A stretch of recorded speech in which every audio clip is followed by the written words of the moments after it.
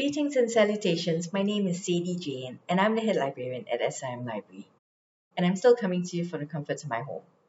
Now, being the month of August, and it's a special month for Singapore, I'm covering local books, local authors, local publishers, and anything to do with Singapore, really.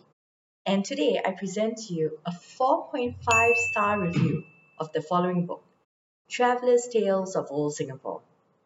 I mean, this is an absolutely beautiful account of Singapore's history told through first-hand accounts based on memoirs, letters, and even diaries. In fact, there are a number of photographs in this that are featured that are based on vintage postcards, and a lot of which are actually from private collections.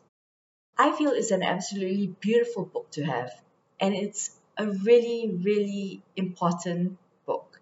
Simply because it actually tells the stories of what happened from founding of Singapore in 1819 right up to the Japanese surrender in 1945.